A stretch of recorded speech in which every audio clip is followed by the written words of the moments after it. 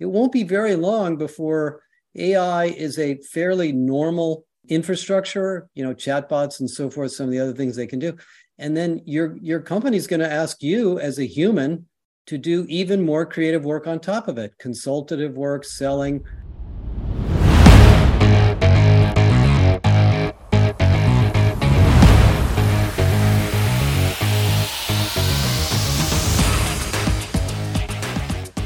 Good morning, good afternoon, or good evening, depending on where you're listening. Welcome back to AI and the Future of Work. Thanks again for making this one of the most downloaded podcasts about the future of work. If you enjoy what we do, please like, comment, and share in your favorite podcast app. And we'll keep sharing amazing conversations like the one we have for today. As always, I'm your host, Dan Turchin, CEO of PeopleRain, the AI platform for HR and IT employee service. I'm also an investor in and advisor to more than 30 AI-first companies and a firm believer in the power of technology to make humans better. Now, we learn from AI thought leaders weekly on this show. And of course, the added bonus is you get one AI fun fact each week. Today's fun fact. I just couldn't pass up this clickbaity title, Why GPT is Actually Getting Dumber Over Time, written by Eli Becht and published this week at SlashGear. ChatGPT is suffering from what's being called AI drift, and it's actually causing the program to perform worse over time. A study revealed GPT-4, designed to be more reliable than GPT 3.5, performed better in March of this year than it did in July. On paper, the model should be doing better as time goes on, thanks to it constantly learning new things. However, it seems like just the opposite's taking place. What's most alarming is the fact that this degradation has happened over the course of just a few months. There are multiple explanations for AI drift, the link to the full article in the show notes, and you can read all about Eli's conclusions on your own. Now, shifting to this week's conversation, today's guest is one of the most respected thought leaders in the HR and HRTech space. Josh Bersin's name is synonymous with HR thought leadership. He first started covering the space in 2001, before selling Bersin & Associates to Deloitte in 2012. His current namesake company, the Josh Bersin Company, hosts the popular annual conference Irresistible and is a prolific publisher of content related to the future of work, talent management, corporate learning, and leadership. Josh is also the author of the popular book Irresistible, The 7 Secrets of the World's Most Enduring Employee-Focused Organizations, which was published in 2022. Oh, and by the way, Josh also hosts a great podcast, which I enjoy weekly, for his candid commentary on the world of HR tech. And without further ado, Josh, it's my pleasure to welcome you to the podcast. Let's get started by having you share a bit more about your background and how you got into this space. Thank you, Dan. I'm sorry it's taken us so long to meet. We probably should have met long before. I stumbled into HR through the back door of corporate training in around 1998, when I went to work for an online learning company, not knowing anything about it. And through that company, and then the company that acquired us, and getting laid off and deciding I wanted to do research on online training, I eventually became familiar with all of the different domains of HR. And because I worked in technology for about 20 years before all that started, I also became an analyst studying the tech space, the HR tech space. And I have an opinion on why the GPT model is drifting. We can talk about later.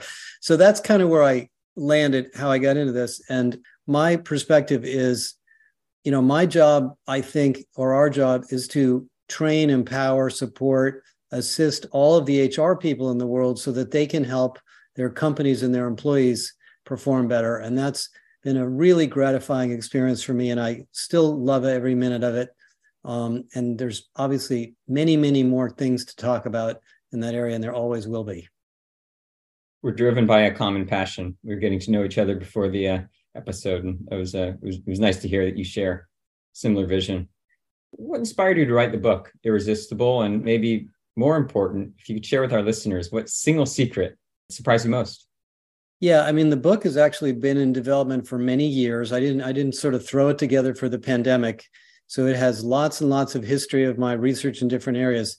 The reason I kind of wrote it was I was tired of reading articles and studies about employee engagement that didn't seem to be getting to the real issue, that engagement as it was defined by HR wasn't really the important issue in companies. It was really performance and productivity and leadership and team management. And so what I discovered as I was writing it and doing a lot of research on Glassdoor and correlating Glassdoor ratings to various company practices was that the real issues in making a great company are much more complex than having a best friend at work, or giving people kudos or benefits that make them feel a little bit better that day. It's really about designing the company, the leadership, the organization, the mission, the purpose, all the things that are in the book. So, and what I realized also was, after having studied all these HR practices over the years, that the book could bring a lot of this complex research together in a digestible form for business people, not just HR people. So that's really how this book came to be. And it was I'm not a book writer. I'm a writer, but I don't write books very often. So it was a big project. It took a long time. What surprised you most when you were doing the research? I mean, the thing that surprised me the most, and continues to surprise me coming through the pandemic, was the fact that what I call the unquenchable power of the human spirit, which is that individuals, employees, workers, retail workers, manufacturing workers, managers, leaders, designers, engineers, can do amazing things far beyond what you believe or what you expect if you give them the right environment at work. And that simple idea is frankly lost on a lot of management principles. It's lost on a lot of HR practices. This idea that there's rating and rankings and evaluations that you have to do to make your company successful. I don't think that's really true. And that was really the theory and the concept behind the word irresistible, that if you create an organization that is empowering and is clear and purposeful for people, individuals will rise to the occasion. And the pandemic was a perfect example of that. I talked to literally hundreds of companies during the pandemic who thought they were going to go out of business. And sure enough, once they took care of their people, amazing things happened. And I think there was a big learning experience that happened during the pandemic that I'm afraid we're kind of losing already as companies get focused on the bottom line again. But that was really, that is the number one thing that I've learned from this whole experience of writing that book. So you and I focused a lot on work tech or HR tech. And I liked that was what you said was, the biggest insight from writing the book, how the right environment can really bring out the best in people. What's one technology that you think has most accelerated or facilitated that ability to create safe work environments where people do their best work? Yeah, the HRTech space, as you know, you're in it, is very, very complex, and it's littered with hundreds of tools and applications and platforms that people use. And the thing that changed a lot over the last maybe 5 years was this idea of not providing more functionality and more features and more analytics, but actually focusing on the employee experience and actually figuring out what the employee experience problems are, and then building systems or tools like the one you're working on, Dan. I believe you're probably working on something like this, that makes employees more productive and saves them time and gives them a more positive experience. That is actually only about 4 or 5 years old. All of the years before me and all of the HCM systems and HR systems and payroll systems, nobody thought about that. They built things for HR managers, for payroll managers, for whatever. There were lots and lots of good ideas, but this idea of, are we actually making employees work easier and lives better, was lost on most designers until the most recent time. And so that's the big change. And now, of course, AI is going to make that even better if we do a good job with it. And then that stuff under the covers is still there, but we don't need to see it so much, and we don't need to think about it so much, because we've got a layer of software on top of it to make it easier. And we have Zoom, Teams, Slack, lots of other things, ServiceNow, all these companies trying to build these layers to make, just like we've done in the customer part of our companies for much, much longer, for really more like 20 or 30 years, We're now trying to do it for employees, and it's a big, big positive investment. What do you think changed? Let's call it from, say, let's pick a decade ago as a point in time when HRTech wasn't really a thing. And to your point, there were HCMs, there was, PeopleSoft and Workday and SuccessFactors, SAP, and, a few, or Oracle, et cetera. But this idea of HRTech didn't really exist. It was mostly just there to facilitate the management of people data from the perspective of the company. What changed in the last decade that all of a sudden gave rise to this notion that a bunch of technologies can really support the human? The big thing that changed is the employees started to get all the power. A lot of that old HR tech was designed around what we call the industrial age, when the workers were replaceable parts and we didn't have to think about them. All we needed to think about was the managers and the core HR systems. In the last decade, and this is getting worse and worse and worse, skilled employees can move around very easily. People can work part-time. They can have multiple jobs. There's a shortage of labor in virtually every part of the economy. The birth rate is low. The rate of change of skills is higher than ever. So employees are now, to some degree, in the driver's seat. There's unions too. There's places where this isn't perfect yet, but employees are more and more in the driver's seat. So companies are realizing if we can't improve the employee experience, they're not going to stay. They're not going to come work here. If they do come work here, they're going to get frustrated because they can't get their work done. And all this HR stuff that might be good for HR, if it's not making employees' jobs easier, then we got to question why we're doing it at all. And when I started as an analyst, nobody thought that way. It was always, what did GE do? Let's copy them. What did Google do? Let's copy them. Now every company's on their own journey to figure out what they can do to make their employees the best they can be in the business and the unique part of the industry that they're in. And that's a really different way of thinking about technology. And I think it's driven by the fact that employees just have more power. It does seem like a decade and more ago, people were never at the center of the service ecosystem. It was really always about, you get a paycheck and you should be satisfied by your paycheck to do the work that you're told to do. But we didn't think about the employee experience as a thing that you'd invest in and where you can get disproportionate outputs from similar inputs if you inspire people. I love the way of thinking about that. Now, a lot of lookers onto the HR tech space might look at today and say, it's a renaissance period, but we've peaked in terms of innovation. And then anyone who actually listens to your podcast or hangs around the HR tech space says, no, we're just beginning. We are just beginning this journey. You're talking to a bunch of entrepreneurs. Where do you think there are opportunities to innovate in and around the HR tech space? Oh my God, there's opportunities everywhere. So the comment you just made, I just want to key on, and I'll talk a little about it. The other thing that's changed over the last maybe 5 to 10 years is almost every company is in the IP services or support business, where people's skills, people's capabilities, people's sense of belonging are the product.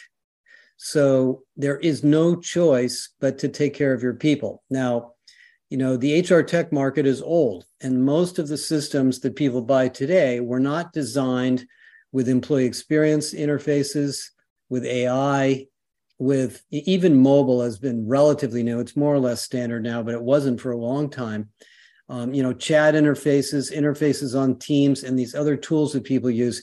Meeting people in the flow of work is really what people want. They don't want to go to some HR system or some training system and then go back to work.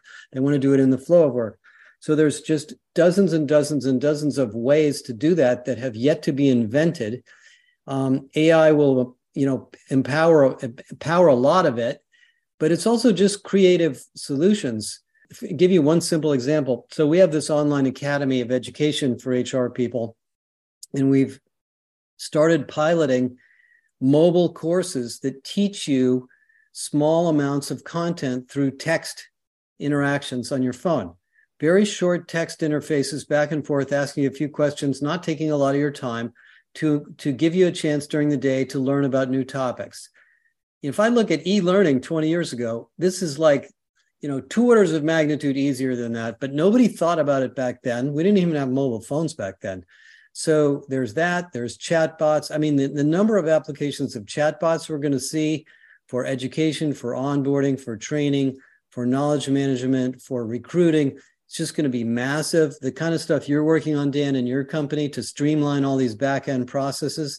I was at the Workday Analyst Conference in January, and I like Workday. I really have a lot of respect for them, but I was kind of joking around with them, and they were talking about generative AI and how they're going to put all this machine learning into the back end. And I said, why don't you guys just build a chatbot that sits on front of Workday so people don't have to run around and try to find the right button to push?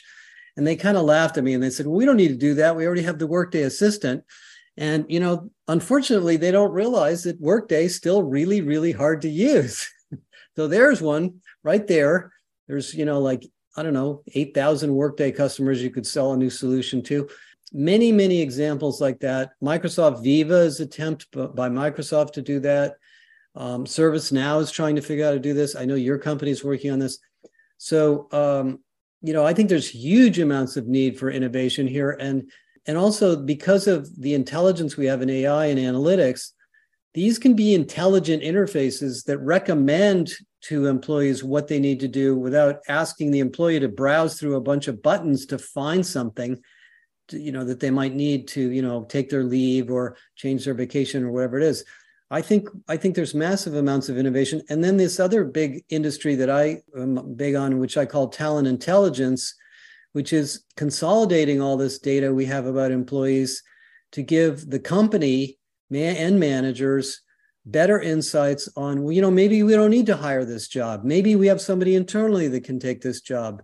Maybe there's somebody in the company that can work on this part-time and we don't need to even have a full-time employee here. Maybe this job isn't even a job. Maybe it's a chatbot.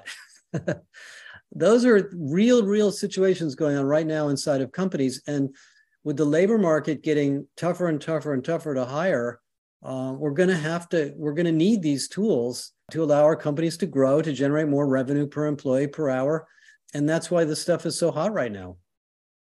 From the inside, I feel like it's criminal how over the years, we've really disrespected employees, expecting them just to use whatever crude, blunt objects we throw their way, and never really thinking about, what would tech look like if instead of putting the cog in the middle of the workflow, instead we put the human and really thought entirely around what's the best user experience. Or I love, the way you describe it, to be able to work in the flow, not always expect the user to go out of the flow, whether it's something as simple as updating your benefits or requesting PTO. Well, the thing is, Dan, it's not. It sounds simple, but it's not simple.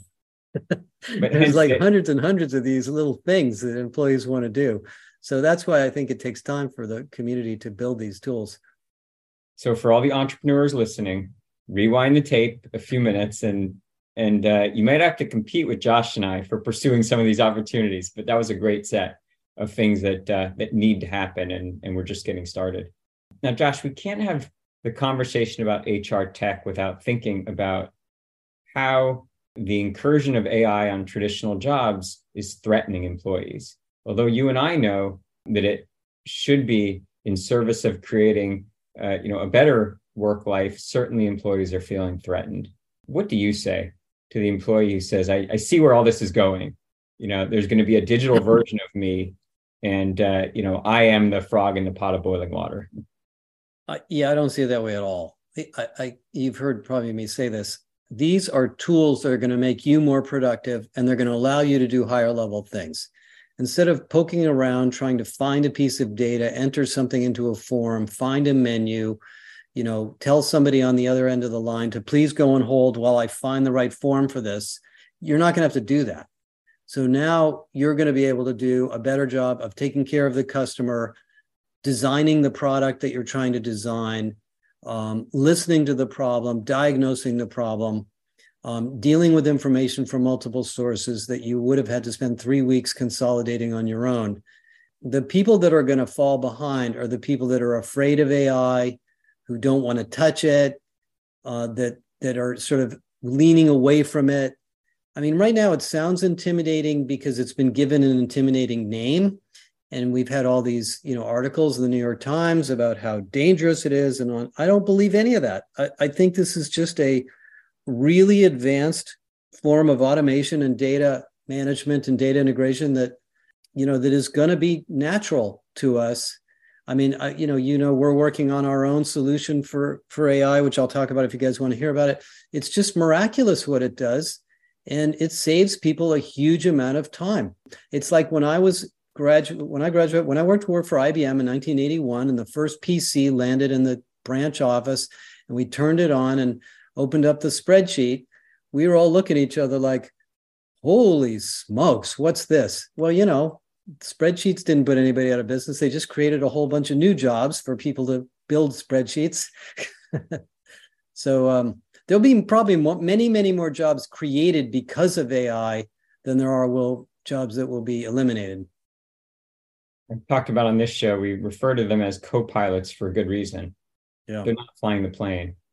And anyone who naively thinks that they're ready to fly the plane has not spent much time using actual AI. There's a reason why we refer to it as artificially intelligent. It's not sentient. It doesn't think rationally. But as to your point, it can accelerate a lot of traditional tasks. The other kind of scab to pick in this part of the conversation is maybe kind of devolves into the realm of psychology or even philosophy. But what does it mean to me as a human if I've spent a career, decades maybe, learning a skill that kind of defined who I am, my 9 to 5, my whatever, tasks I've perfected. And all of a sudden, almost overnight, in terms of, the long arc of history, almost overnight, a machine can do those things that made me human better than I can. How do I process or synthesize, given what you're saying? You and I are both AI optimists. I thought about that myself. The kind of research I write, you can kind of type it into ChatGPT and get some of the answers that took us a long time to figure out. For people that are creators, that are writers, artists, building images and videos and so forth, these tools are not going to win Academy Awards. They're not going to be best-selling books. They're really very rudimentary compared to what we can do as humans. So I think we need to look at them as assistants to help us do our creative work even better than we did before. In my case, I do a lot of data analysis, and I look at a lot of, kind of cross-disciplinary, information. If I can use Bard or ChatGPT to find that and consolidate it, then I can come to better conclusions, and I can save people even more time and myself a lot of time. So it is going to be a little bit of a challenge, but I think we're going to get used to it. And the way human value add works in business is, as soon as something gets automated, it gets automated across all the companies.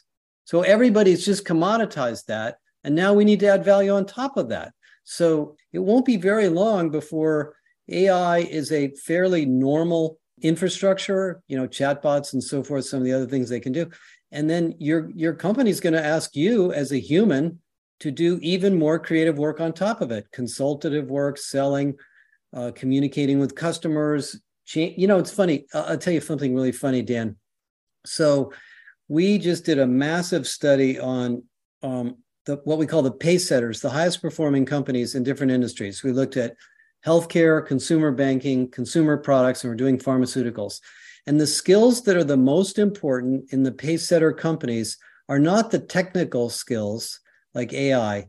They're skills like change management, communications, training, alignment, workshops, things that bring people together. I call this organizational ingenuity. So even though some of the mundane technical work might get more and more automated, these difficult, complex human things are adding more value than ever. So I don't really think people should worry too much about their creative work being taken away. Now, I know there's a writer's strike down in LA, and they're all worried about the rights. And I think there are some significant issues about where your content ends up and whether you get paid for it. And that is going to have to get resolved. And I think these AI companies are just going to have to pay up, to be honest. I agree. And we will all bear the cost, which is Yeah. a good thing. I think it's important to protect copyright. Yeah. I just want to make sure I understand the reference to the study. So the pace setter companies were the ones that scored higher on those kind of more innately human skills? No. So what we did is we've been looking at various skills in these different industries, and then, which skills are trending up, which skills are trending down. And then we said, let's look at the slice of the 10% highest performing companies financially. Do they have more tech skills? Do they have more whatever? Well, they do have good tech skills. I mean, there's no question about that. But the skills that are even more differentiating from that are these organizational skills that are kind of almost HR-y related. So, what it tells you is that no matter how great your technology is as a company, and I'm thinking about, as a company, not you as an individual, if you can't interoperate and bring people together and work as a team, the technology alone doesn't make the company a better company.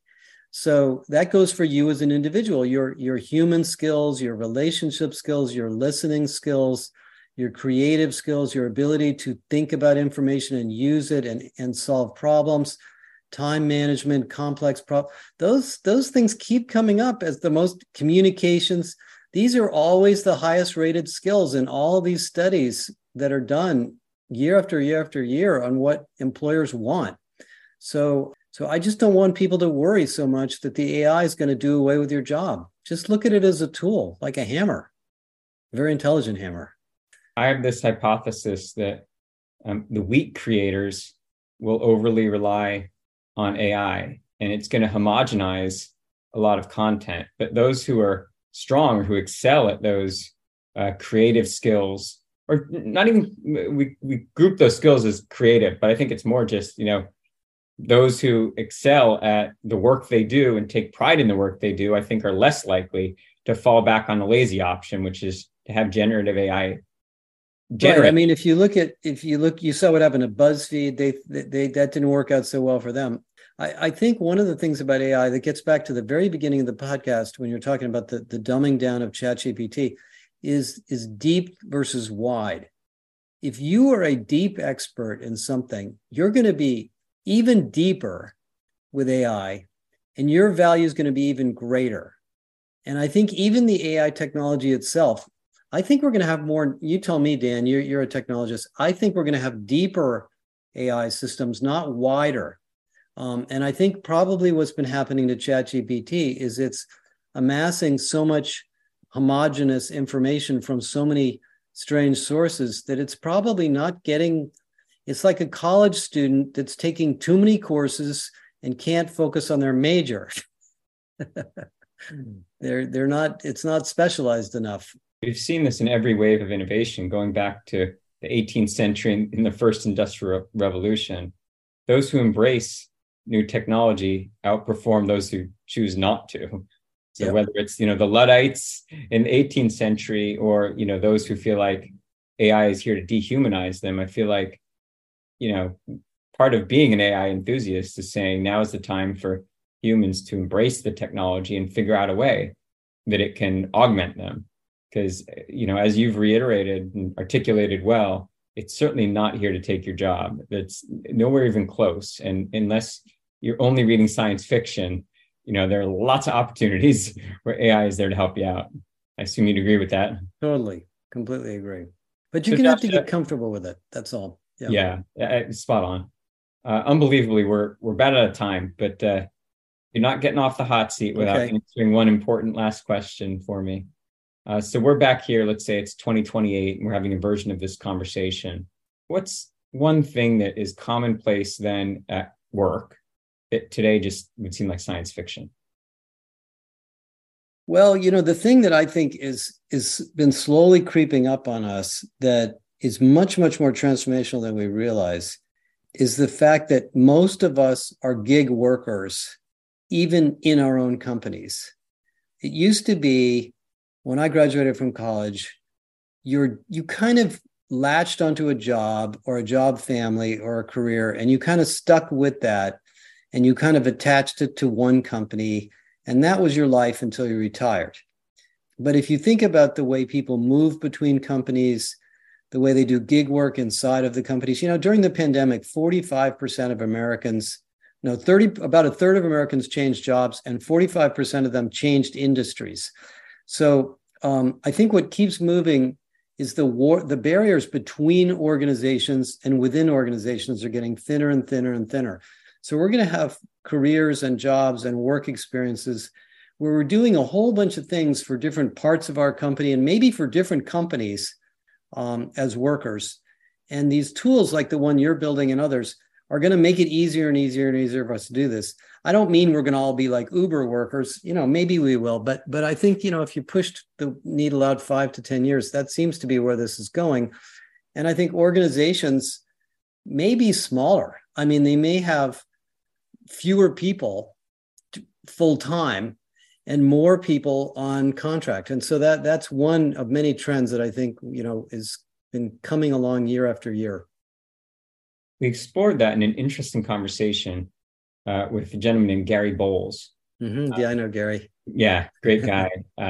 And he talks about this idea of a work net as opposed to a workforce, where careers are kind of stitched together based on skills or tasks or projects that you love, as opposed to one job, one name on a business card, one employer.